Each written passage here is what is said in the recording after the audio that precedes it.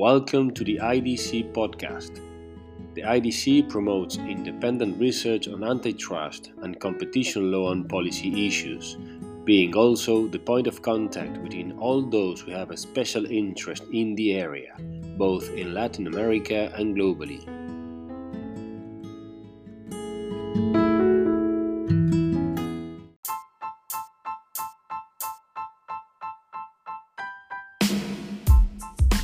Marco, thanks for joining us. Thanks for joining the IDC. It's a pleasure to have you on board.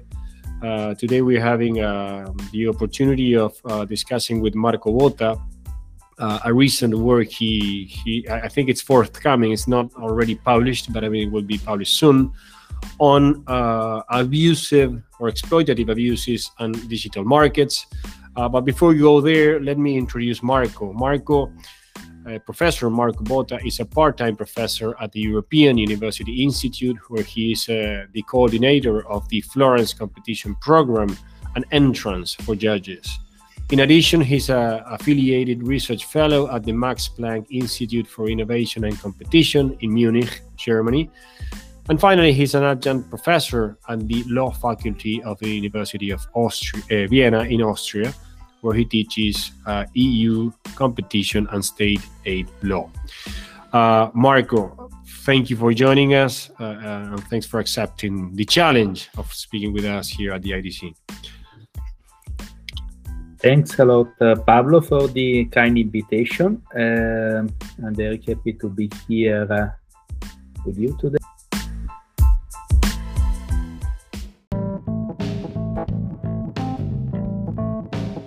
Professor Botta's paper discusses the revival of exploitative abuses in Europe. In particular, his work analyzes the legal test and recent enforcement trends concerning excessive discriminatory prices, as well as unfair trading conditions under Article 102 of the treaty.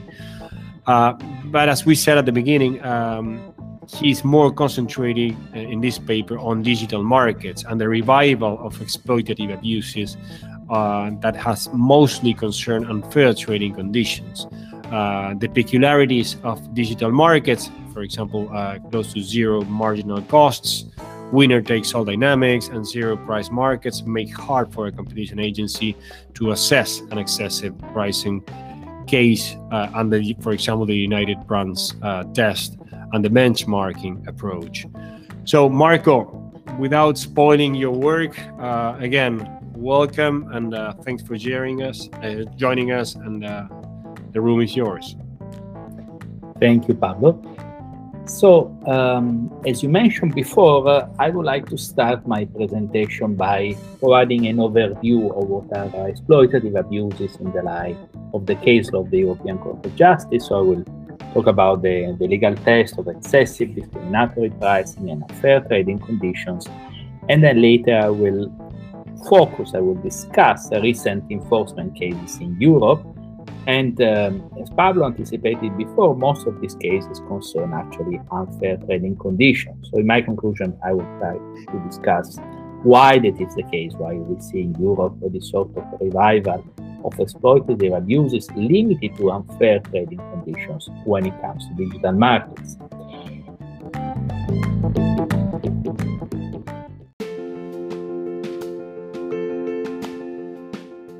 So what are exploitative abuses? Personally, I'm used to say that exploitative abuses are abuses that directly harm customers of the dominant firm. In order to draw a distinction with the other type of abuses, which are usually investigated by competition authority, where the harm for consumers is more indirect, let's say, by excluding competitors, also consumers later are harmed. There are three categories of exploitative abuses since in Article 102 and the case since the Treaty of Rome in 1957. We have the prohibition of excessive prices and unfair trading conditions in Article 108, 102A, and discriminatory prices in Paragraph C.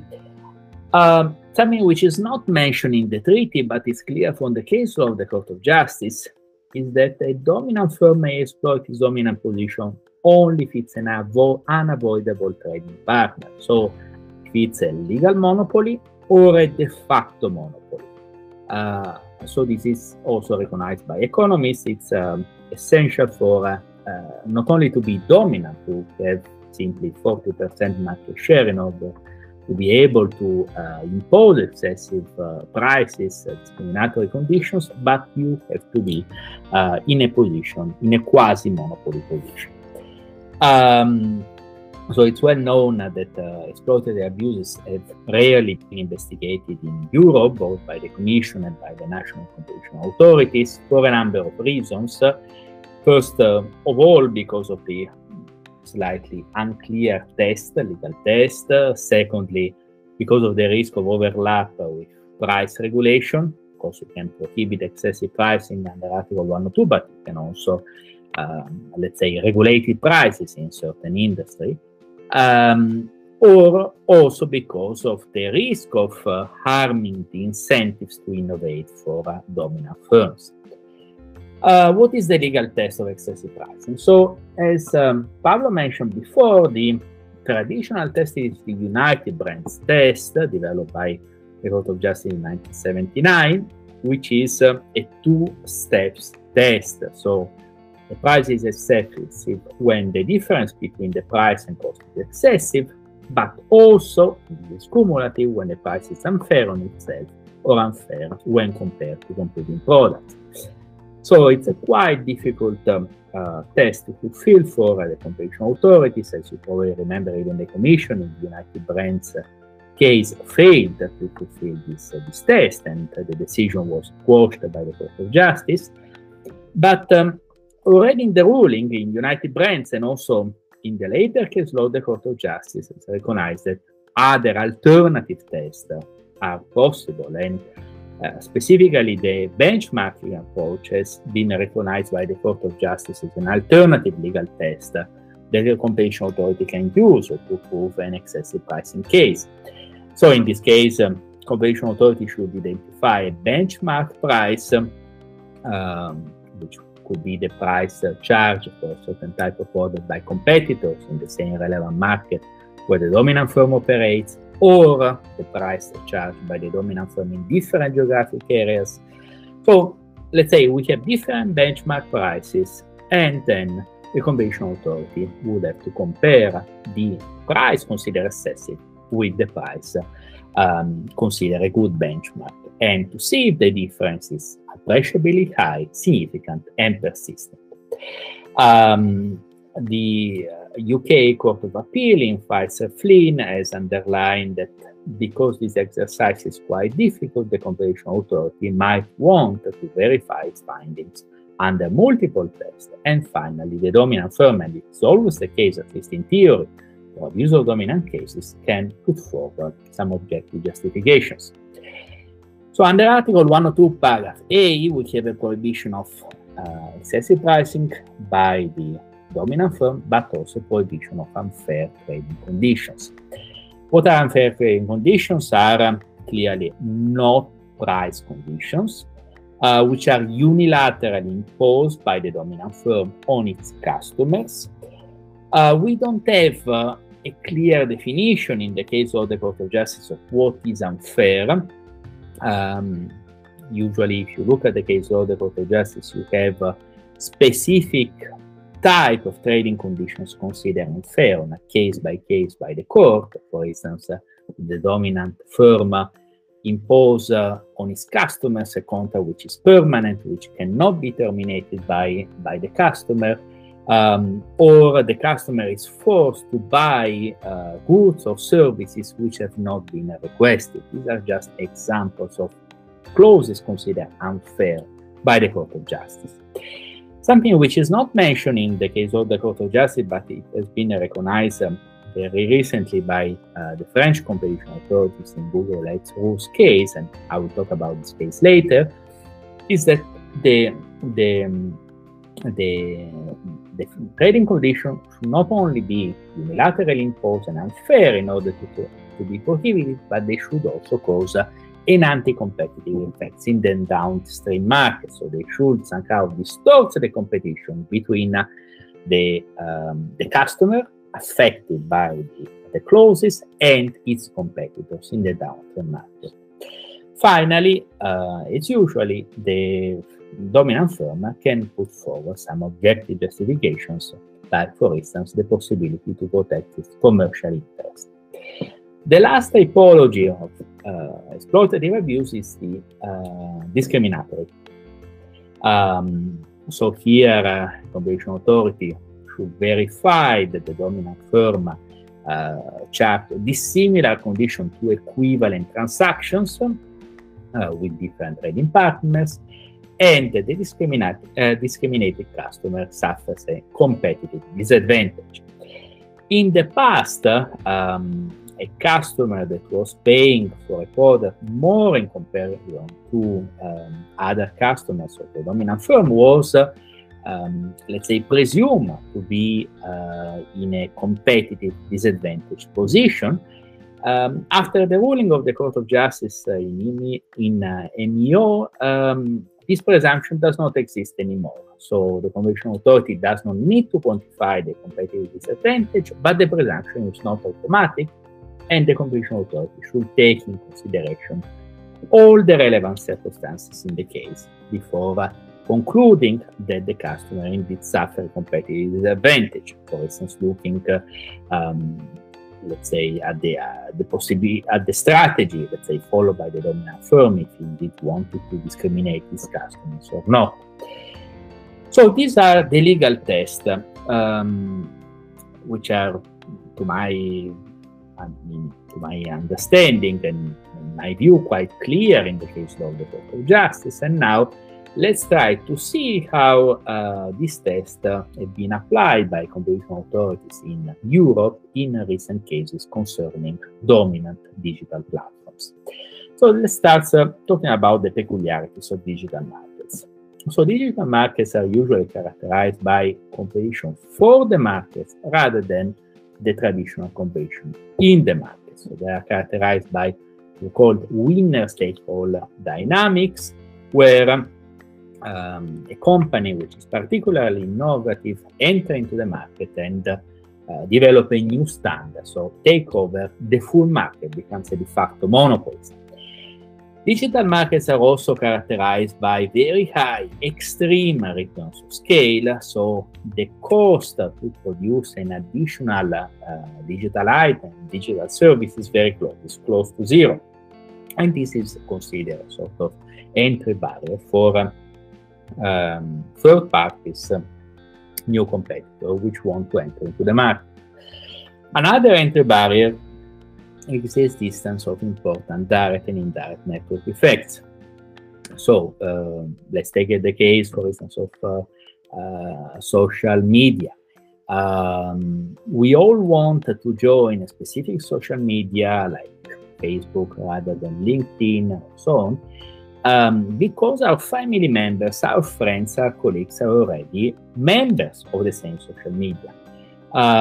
They are part of the same network. So larger is the number of members of the networks, more likely, let's say, the networks will enlarge by itself. This is the so-called direct network effects.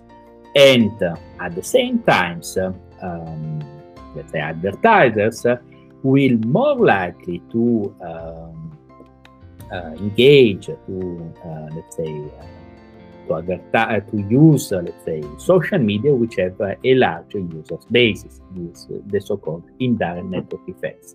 So direct and indirect network effects are also entry barriers which basically create a market power for, let's say, digital platforms which have already a very large number of users, and therefore new entrants in the markets have to establish a large number of users before being competitive. Then the last peculiarity of digital markets is the so-called role of data. So data are used in the digital economy to pay the majority of digital services. So very often we can use social networks rather than search engines and other digital services by, let's say, transferring, by sharing our personal data with the platforms. Data are not rivalry, multi-homing is possible, so we can grant our personal data to different platforms, which are also in competition. But because of the network effects that I discussed before, the multi-homing is somehow limited, let's say. It's also there are technical limits to our ability to move our data from one platform to the other, limits to data portability. So, as a consequence of these characteristics, platforms which have already accumulated a very large number of data can provide better services to their customers, and therefore they have a competitive advantage in comparison to other platforms which have a lower number of users, and therefore they can also collect a lower amount of personal data.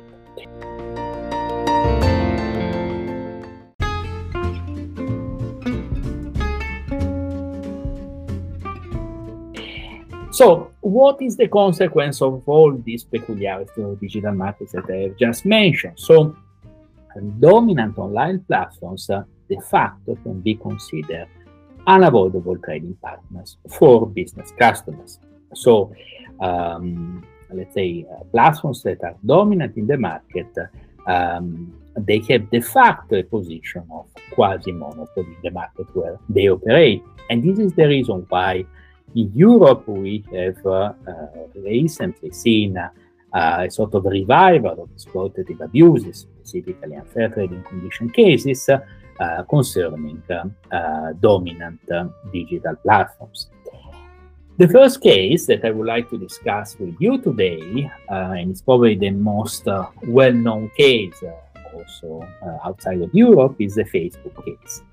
The Facebook case it's rather than a case, it's a legal saga started in February 2019 when the Bundeskartellamt, the German competition authority, sanctioned Facebook under Article 19 of the GVB, the German competition authority, German competition law. So interesting, the case is not based on Article 102, but on the corresponding provision under the German Competition Act, corresponding provision to Article 102. The case, the decision was appealed to the Düsseldorf Regional Court, which decided that the implementation of the decision of the remedies adopted by the authority should be stopped because of serious doubt about the legality of the decision. And then the Bundesgericht in 2020, so the Supreme Court in Germany, reversed the previous interim ruling of the Düsseldorf Regional Court and considered the decision immediately applicable. So where do we stand at the moment? So at the moment we are waiting for a preliminary ruling by the European Court of Justice in Luxembourg. The case was referred to Luxembourg by the Düsseldorf Regional Court. The case is pending, so we will see what the court will decide. The decision is expected in the coming months. What is the business model of Facebook? It's quite well known to all of us. So when we register, let's say when we create a Facebook account, we accept the terms and conditions from Facebook. We know that our personal data will be used by Facebook to be transferred to advertisers, and also, let's say, our activity, the feed that we give when we use Facebook, will be shared with advertisers in order to develop target advertising for us, for the users. What we don't know, or at least some of us don't know, is that Facebook does not only collect personal data from, let's say, directly from the users, but also from other sources of its ecosystem. So like Instagram, WhatsApp, so users which have a Facebook account, but also WhatsApp and Instagram account.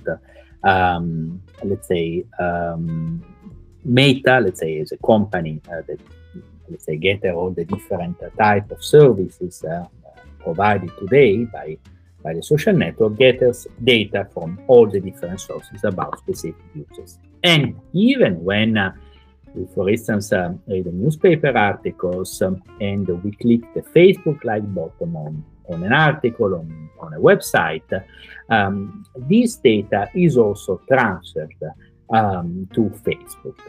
So the decision of the Bundeskartellamt in 2019 was focused exactly on this type of data collection, on the so-called off-Facebook data collection. So the collection of personal data by Facebook from different sources other than the traditional, let's say, login to Facebook, so the traditional direct sharing of personal data from a user to Facebook. And one point which is very interesting in the decision, and it's probably the point which has been mostly criticized, is that the Bundeskartellamt relied on the General Data Protection Regulation, the GDPR, as a benchmark to assess whether Facebook indeed imposed unlawful contractual terms on its users. In Article 6, the GDPR provides a number of legal bases. So data processing, personal data processing is lawful only if one of the legal bases is fulfilled. So, for instance, the data subject is given his consent to the data processing, or, for instance, data processing is needed for the performance of the contract. And according to the Bundeskartellamt, Facebook users were not informed that Facebook would merge personal data collected on and off Facebook ecosystem, and also, let's say, the collection of Facebook data, according to the Bundeskartellamt, was not essential for the functioning of the social network, and it was not connected to the performance of the contract. So the contract concluded by the users and Facebook when the users register for the use of the social network. What about the remedies? So the Bundeskartellamt did not impose any fine on Facebook because of the novelty of the conduct that was sanctioned. The remedy was the imposition of the so-called data silos. So Facebook cannot merge personal data collected on and off Facebook without the user's consent. So Facebook is a very well-known case, but it's not the only case of unfair trading conditions sanctioned by competition authority in Europe in the recent years. Another interesting case is the Google Ads rule case, decided in 2019 by the French Autorité de la Concurrence, the French Competition Authority. So Google Ads, as you know, it's an online advertising platform. So advertisers can place ads via these platforms, which are displayed on Google search results and also on separate websites. Gib Media is a publisher of several websites in France, which is based on ads-free business model. So the users have to register to pay a monthly fee in order to get some information like weather forecast or information about financial market trends and so on. So the idea of this website managed by Gib Media is that the users can receive information which are also freely available online without advertisements. And Gib Media for a number of years relied on Google Ads to advertise its websites, up to the moment when Google suspended Gib Media because of the breach of its Google Ads rules, and in particular a breach of the so-called sale of free items rules. So Google Ads does not advertise websites that provide for a fee a service which is otherwise freely available online. So to some extent, the Google Ads rule, sale of free items, was against the business model followed by Gib Media. Gmedia submitted a complaint to the French Competition Authority and that sanctioned Google Ads in 2019, imposed a fine of 150 million euros.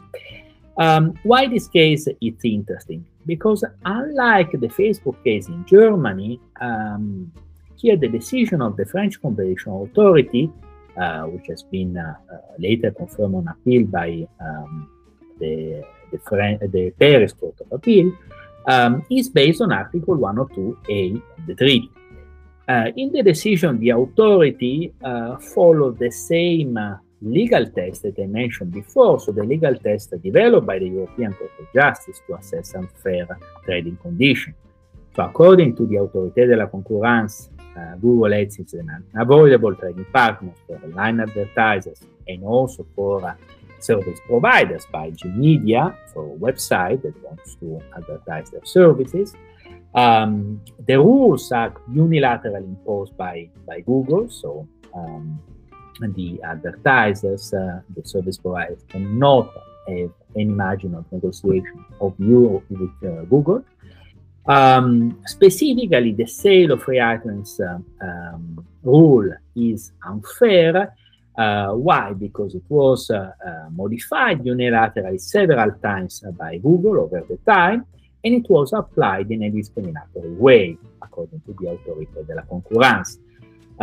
So the Autorité noticed that Gmedia was penalized, its account was suspended, while other websites, which also follow the same business model like Gmedia, were not suspended by Google. The Autorité also assessed a possible objective justification put forward by Google. Google argued that actually this rule was needed in order to protect consumers from untrusted websites, but clearly Gmedia was not considered an untrusted website, which was harming final consumer. The last point, in my view, is the most interesting one. So if we look at the case law of the European Court of Justice, if a contractual clause is imposed by an unavoidable trading partner, so it's unilaterally imposed, it's considered unfair, and there are no objective justification, then we can have an abuse of dominance under Article 102A. So the Court of Justice never assessed the potential anti-competitive effects, let's say, of the clause in the downstream markets. And here, in the decision of the Autorité, for the first time, we have this type of assessment of the anti-competitive effects.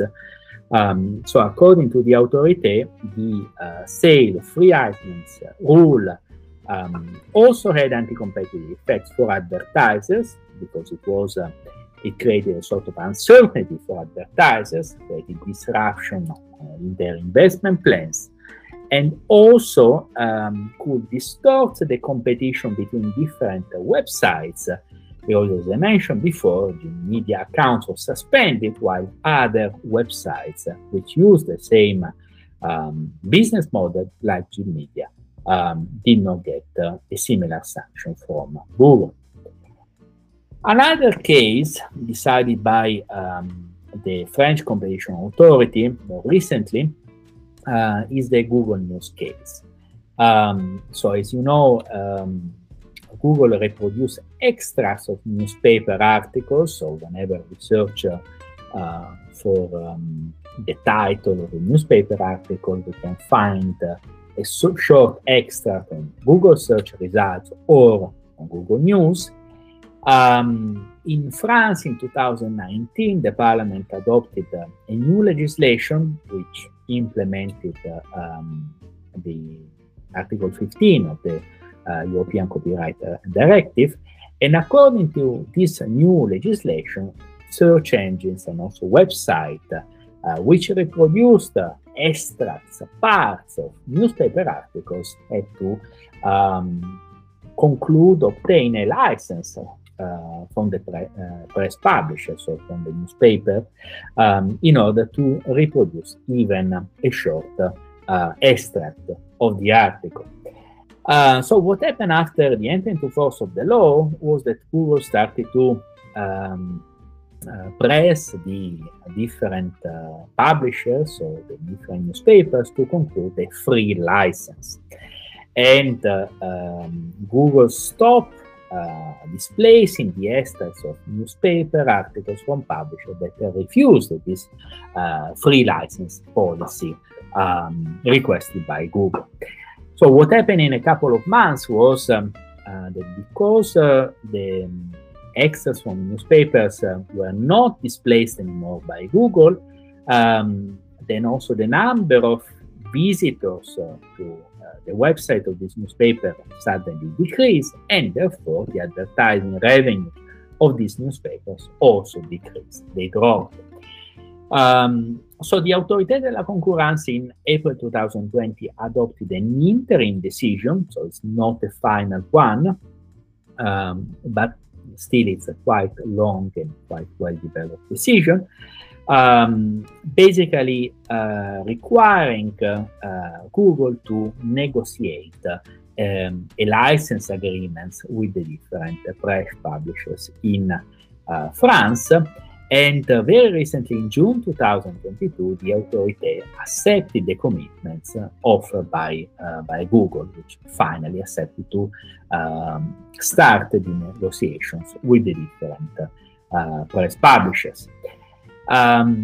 So if we look at the interim decision adopted by the Autorité in 2020, we see that the steps of the analysis are basically identical, so they are very similar to the steps followed by the Autorité in the previous decision, in the Google Ads Rule decision.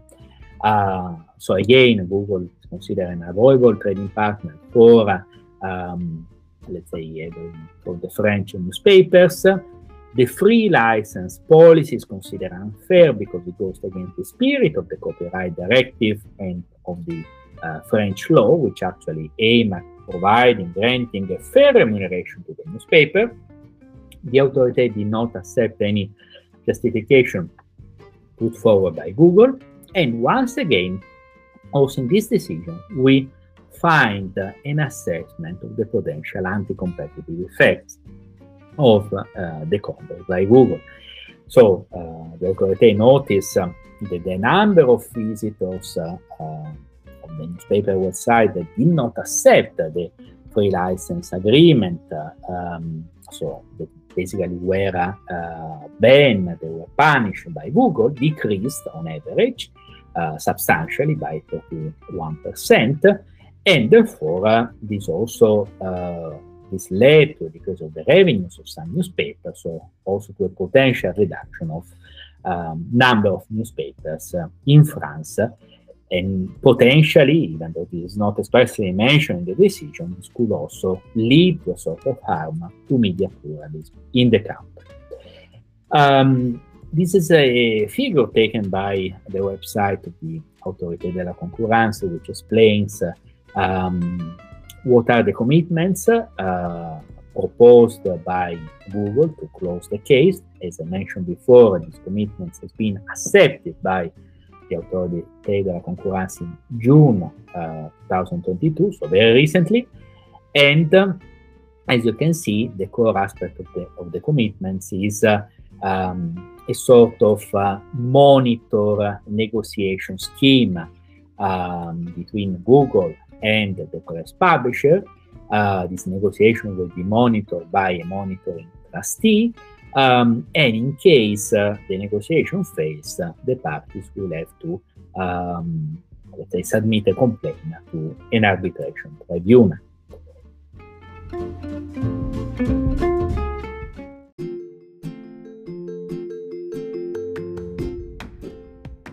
The last case, actually we're talking about two different cases, but they are linked together, that I would like to discuss with you today, is the Apple Apps Store. This is a case which has been investigated, actually still investigated by the Commission. It's a parallel case investigated by the Commission and by the Dutch Competition Authority. And it's focused on two types of possible exploitative abuses by Apple in the context of its App Store.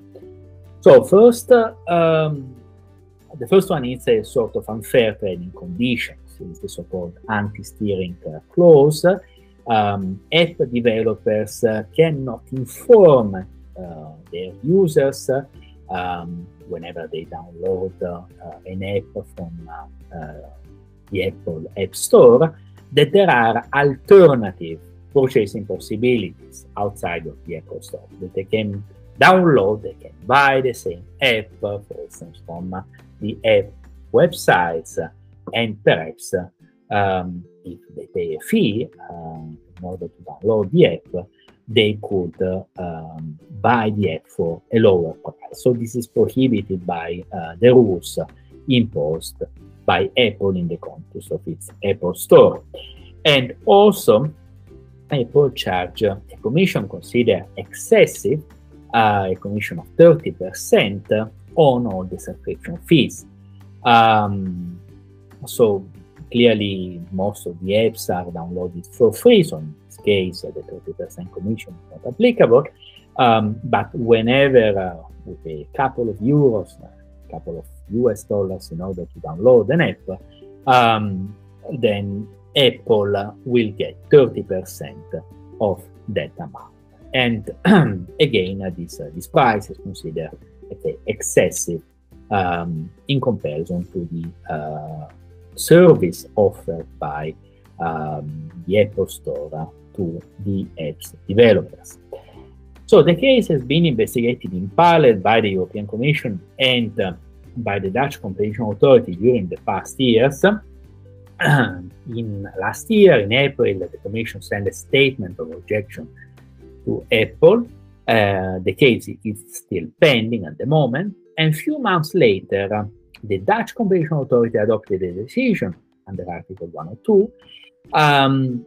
Decision focused only on the anti-steering clauses. So the Dutch authority only sanctioned, let's say, the unfair trading condition imposed by Apple Store to the app developers, not the excessive pricing in terms of the 30% commission. And also interesting, the authority narrowed down the focus of the decision on the anti-steering clauses imposed by the Apple Store on dating apps. So apps which allow dating, let's say, platforms between different persons. Outside of the scope of the decision of the authority are apps like, I don't know, videos or video games or so on.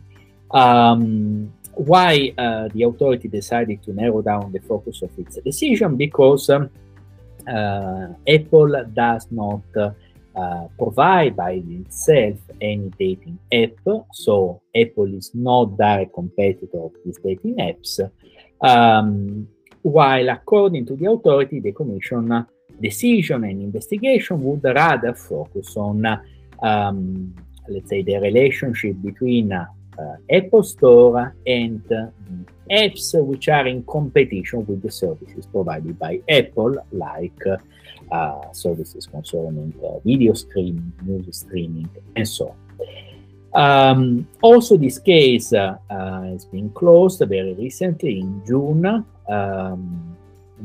Apple decided to comply with the decision of the Dutch Competition Authority.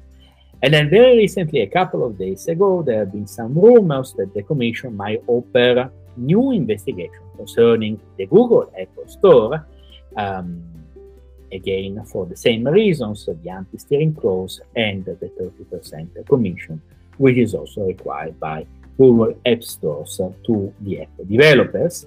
So the Commission will open a new investigation while the Apple Store investigation are still pending. So I come to my conclusion.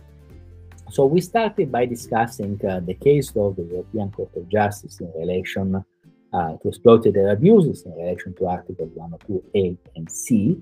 The Court of Justice, with the time, clarified the legal test applicable to these provisions.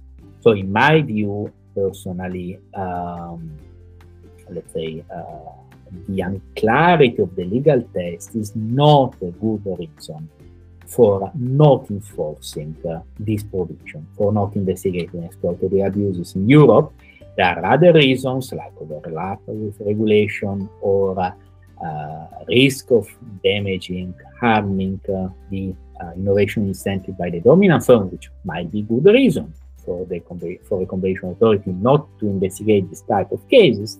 But certainly, the unclarity of the test is not anymore a good reason not to investigate exploitative abuses. At least this is my personal view. We talk about digital markets, the peculiarity of digital markets.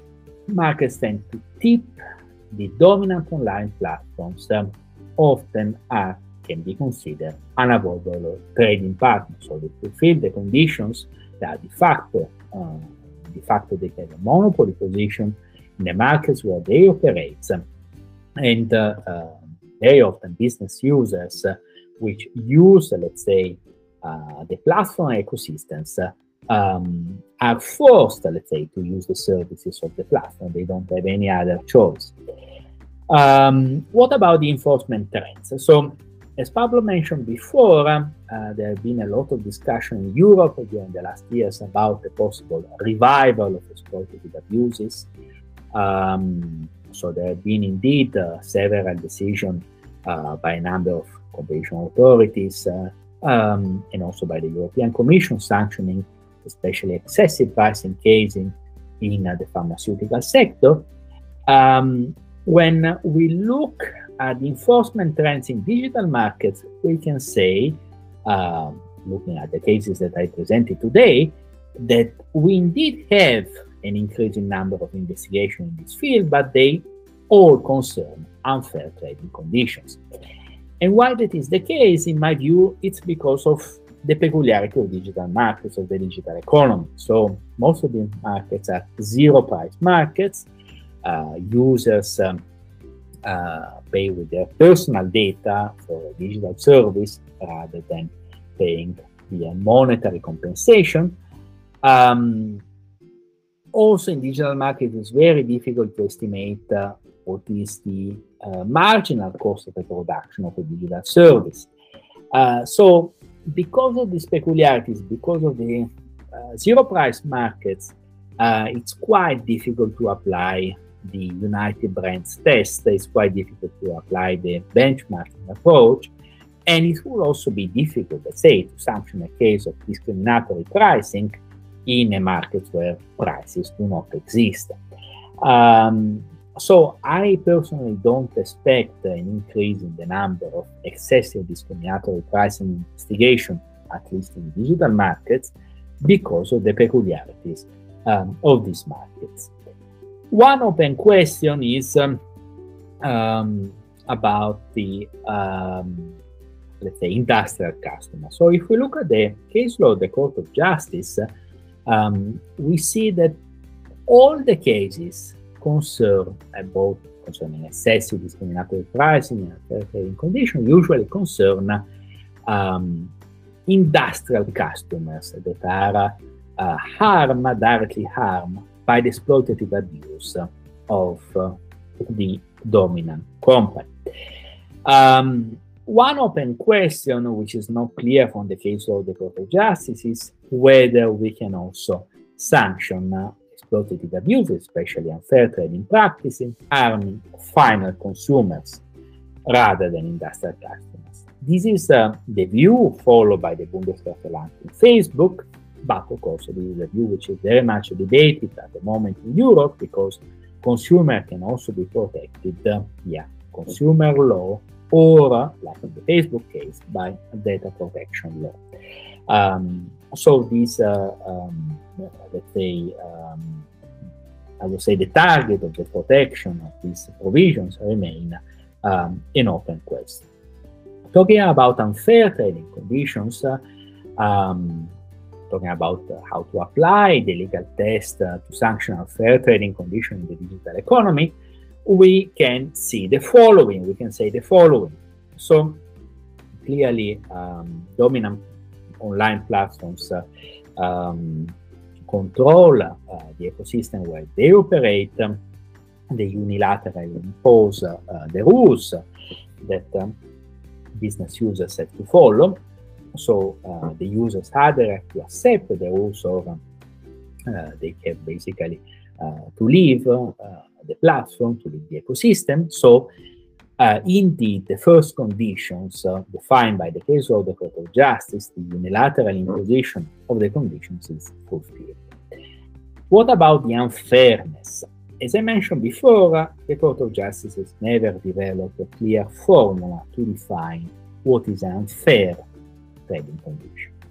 But if we look, let's say, at the case law, most of the cases concern, consider unfair, concern contractual clauses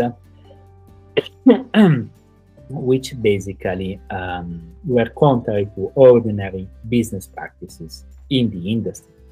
And this is also the approach followed by some competition authority in the recent cases. So think about the Google Ads rules, where Google unilaterally and often modified the ads rules, or the Apple App Store, where Apple de facto limits the possibility for the app developers to sell their apps on different outlets outside of the App Store.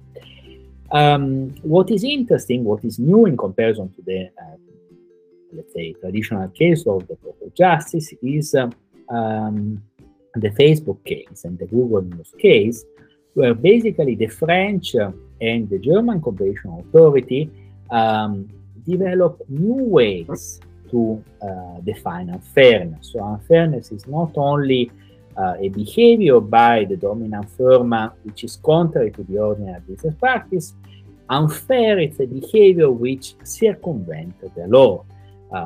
Like in the Facebook case, for instance, Facebook formally complied with the GDPR, but de facto, let's say, the users, according to the Bundeskartellamt, were not fully aware of the merging of the on and off Facebook personal data.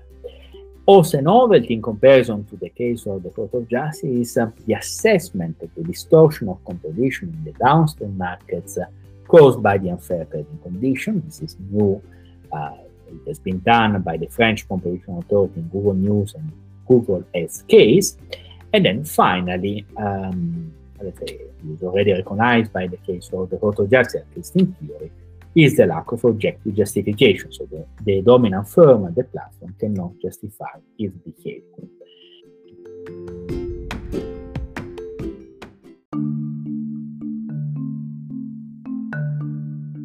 To conclude, I would like to briefly discuss with you the Digital Markets Act. As you know, the European Parliament and the Council very recently, in March 2022, have agreed on this new regulation, which will be finally officially approved probably in the autumn and will enter into force at the beginning of next year. The DMA aims at safeguarding fair and contestable digital markets. So it does it by creating a new set of obligations which are applicable only to digital gatekeepers, companies that operate in specific core platform services defined by the DMA and which are considered gatekeeper because they have a certain number of monthly users and they fulfill certain turnover thresholds. So they are big, they control the digital markets. So in theory, let's say, the DMA and the competition rules apply in parallel because they aim at different objectives, but clearly everybody agreed that there is an overlap with exploitative abuses under Article 102, because, for instance, when we talk about unfair trading practices, clearly Article 102 sanction practices which are against fairness. So also Article 102 clearly might be considered, at least exploitative abuses, might have a sort of fairness objective. And if we look at the obligation included in Article 5 and 6 in the DMA, in the final version of the DMA, we see a number of overlaps between the DMA obligations and unfair trading conditions. Overlap with the recent cases that I discussed today. For instance, Article 5, paragraph 2 force the digital gatekeepers to keep data silos. So the gatekeepers cannot merge together personal data collected from different sources. And this is exactly the type of remedy imposed by the Bundeskartellamt in the Facebook case. Similarities are also in Article 6, paragraph 6, information duty by the digital gatekeepers that operate in the field of digital advertisement, like Google, which has to provide information to the publisher and to the advertisers. Again, this type of obligation is very similar, in my view, to the commitments recently agreed by the Autorité de la Concurrence and Google in the Google News case. So we have a sort of open question, and I would like to conclude my presentation with this open question. The question is, to what extent the DMA obligation will prevent new antitrust investigation concerning unfair trading conditions imposed by dominant digital platforms.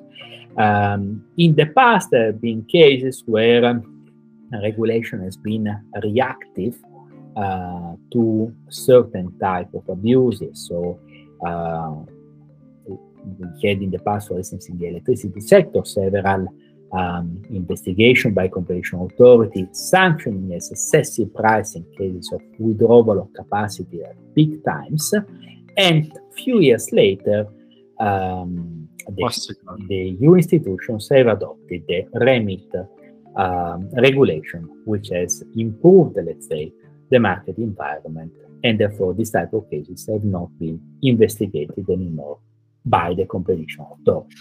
So we will see what the DMA will bring to the competition investigations in Europe. So I stop here. I'm afraid I have probably went beyond my time, Pablo.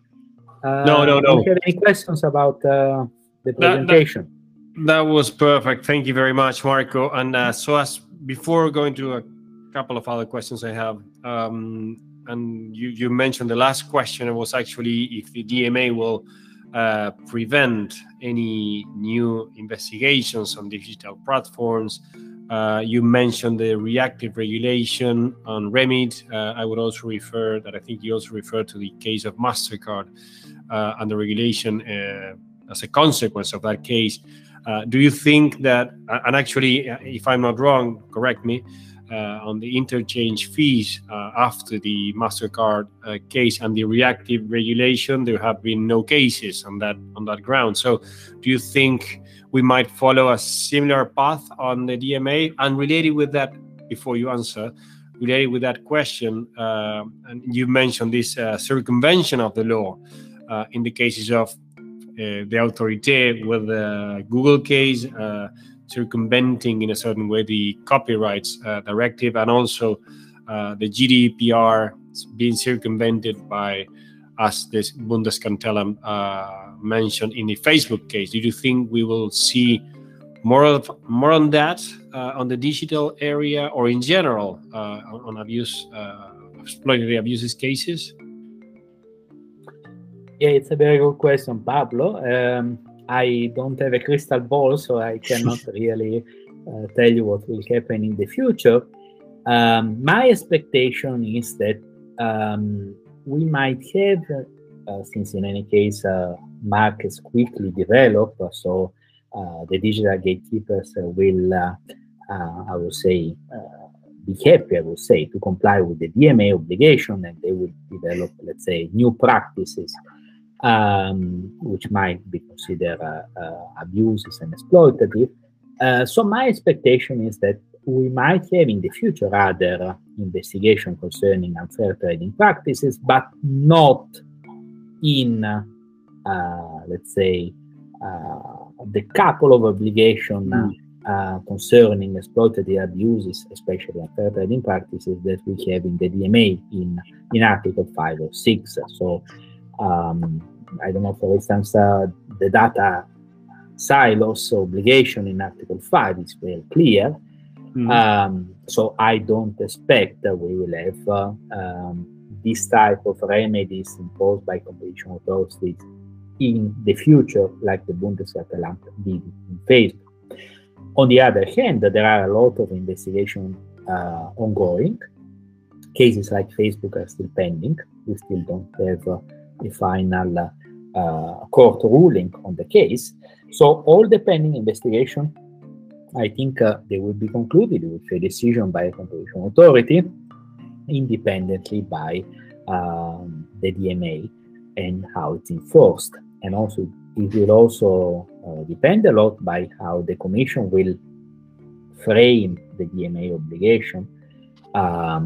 And certainly this will be quite challenging for the Commission, and it will take quite some time for the Commission to enforce this regulation properly. Thank you. I mean, as you also mentioned in your paper, this sort of revival of exploitative abuses has, in a certain way, taken place only in very specific markets. We have also very special characteristics. Let's say, for example, I mean, high and stable entry barriers, a lack of innovation incentives, and also a lack of regulation or sector regulation. With the DMA, going back again to the DMA, do you think, I mean, we will have, or you will have in Europe, and when I say we, I imagine that something similar might happen also in Latin America, maybe with Brazil taking the lead on that regard. We would have some sort of sector regulation. We will also have these sort of entry barriers. But I mean, what about innovation incentives? Do you think that might have a result on a lack of incentives, or will reduce those incentives? I know you don't have the crystal ball, but I mean, what do you think will be the impact of a DMA in Europe with this innovation incentives, if there's any? Yeah, I mean, this is the critical criticism of those who are against the DMA. There are a lot of authors and scholars who argue the gatekeepers are actually the most innovative firms in the markets, and they offer so many new services to consumers, mostly, let's say, for free. So why we should sanction them? The approach following the DMA is that we can have innovation if we have market contestability. So if we have new entrants in the market, let's say, then these new entrants might have new idea, new business model, new type of services, which simply at the moment cannot reach final consumers because of the economies of scale, the network effects that I discussed in my presentation. So to some extent, the attempt of the DMA is to limit, let's say, the market power of the digital gatekeepers, to make a bit of space for new entrants, which might be more innovative. Again, these are speculations. Let's say you can see the glass half full and half empty, and you can have different views about innovation, whether monopoly generates innovation or competition generates innovation. We will have to see in the coming years if indeed we will have new entrants in digital markets because of the DMA. It's still unclear. Sure. We'll see what happens. Interesting developments to come.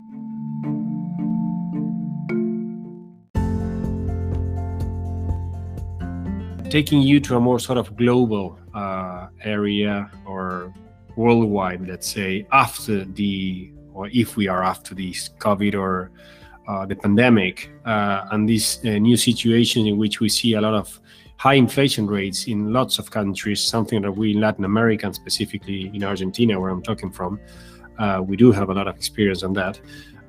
We've seen during the outbreak of COVID, for example, hand sanitizers and those types of products that skyrocketed in price, and we've seen a lot of cases that maybe didn't finish in fines or specific issues on excessive pricing, for example.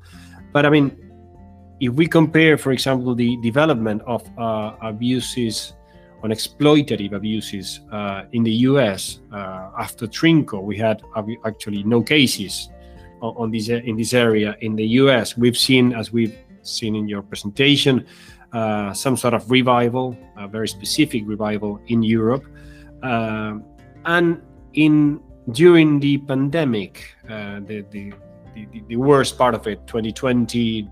And what we've seen in many countries in Latin America, for example, on high inflation rates. Do you think there will be any change, for example, in the US in the approach they have, or any review of new theories? Or we've seen a lot of new theories going on and a lot of discussions right now in the US, both in the Congress and also in the authority.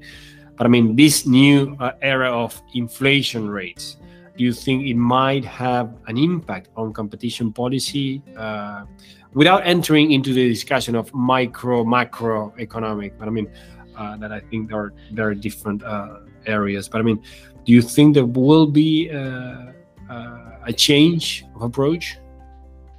Yeah, I mean, I fully understand your point. In Europe, there have been a lot of investigations started in spring 2020 about excessive pricing of face mask protection and other medical devices. And now recently there have been also some attempts to investigate excessive pricing by gas stations and so on in Germany. But to my knowledge, no one of these cases has ended up in any decision. So I personally, I'm against the idea that you can use competition policy for macro objectives, let's say, like anti-inflation. You can use regulation for that. You don't need a competition policy which targets sanction specific market conducts by individual firms or group of firms. So personally, I don't think, let's say, competition policy, neither in Europe nor in the United States nor in other parts of the world, will really be used to tackle inflation, let's say. If that was the case, this would be a radical change, too radical change of what are the objectives of competition policy. This is my personal view. Great. Well, Marco, I think we are reaching the end of our conversation. Thank you very much for, again, accepting the invitation and for being so generous to express your ideas on the recent work. I hope we have you again soon at the IDC. Thanks a lot, Pablo. Take care. Thank you very much. Thank you. Bye-bye. Bye. Bye-bye. Bye.